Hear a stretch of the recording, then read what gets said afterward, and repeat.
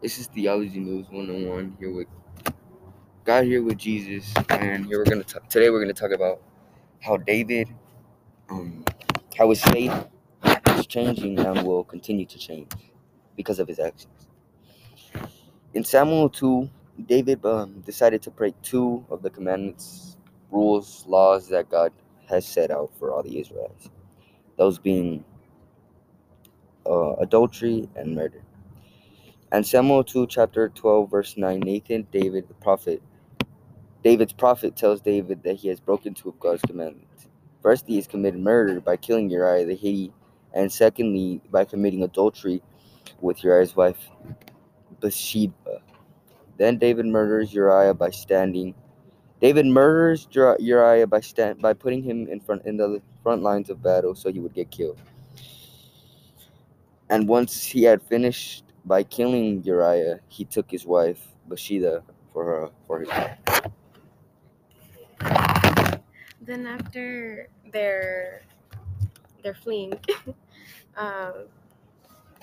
David, after Bathsheba told one of David's servants that she was pregnant, David tried to get Uriah drunk to that and conceive him to leave his wife so that David could keep her all to himself.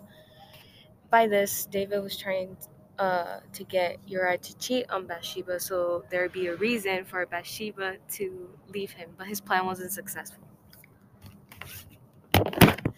Since getting Uriah drunk did not work, he decided to put him in the front of the army where he would be fighting and where he would be guaranteed to die. David's plan was sadly successful, and Uriah died in the battle. After Bathsheba heard that her husband was dead, she made him a lamentation, which is basically just grieving over his death, and the death of his ex-husband.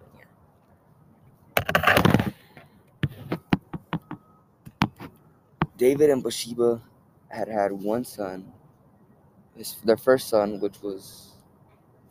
I don't know the name. They didn't name it because it died. Okay.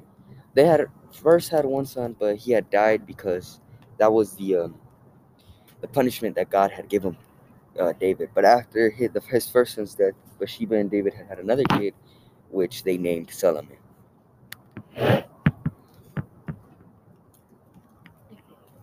So King David's and his relationship with God has changed drastically through his actions.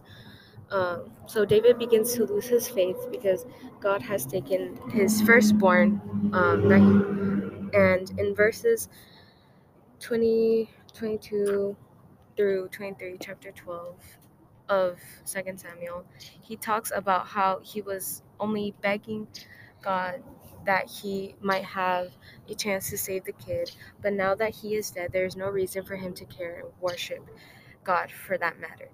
And David's prophet Nathan is angry at him because all that he has done and damaging the only form of communication directly to God. After all this in mind, I believe that David will continue to be leader and his descendants will continue to have good luck and God on their side. God made a covenant with David and his people, promising that no matter what he did, he would be by his side and would continue to help him. So I believe things would continue to go good for David no matter what he does. What do you think, Jesus? I probably think the same thing that you think, and hopefully David learns about his actions, and hopefully he gains faith again to God and doesn't do it again and is able to discipline his son differently. If I had gotten in that situation, I would have firstly not made that promise with David or not as one-sided with him.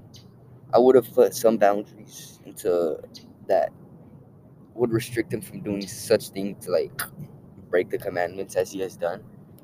But other than that, I would have done it. What do you think? If I was God, I would probably just give him a long lecture of like what he did wrong, kind of like a parent moment, because that's what it reminds me of. So yeah. Thank you guys for tuning in. This was Theology News 101, and we'll see you next time.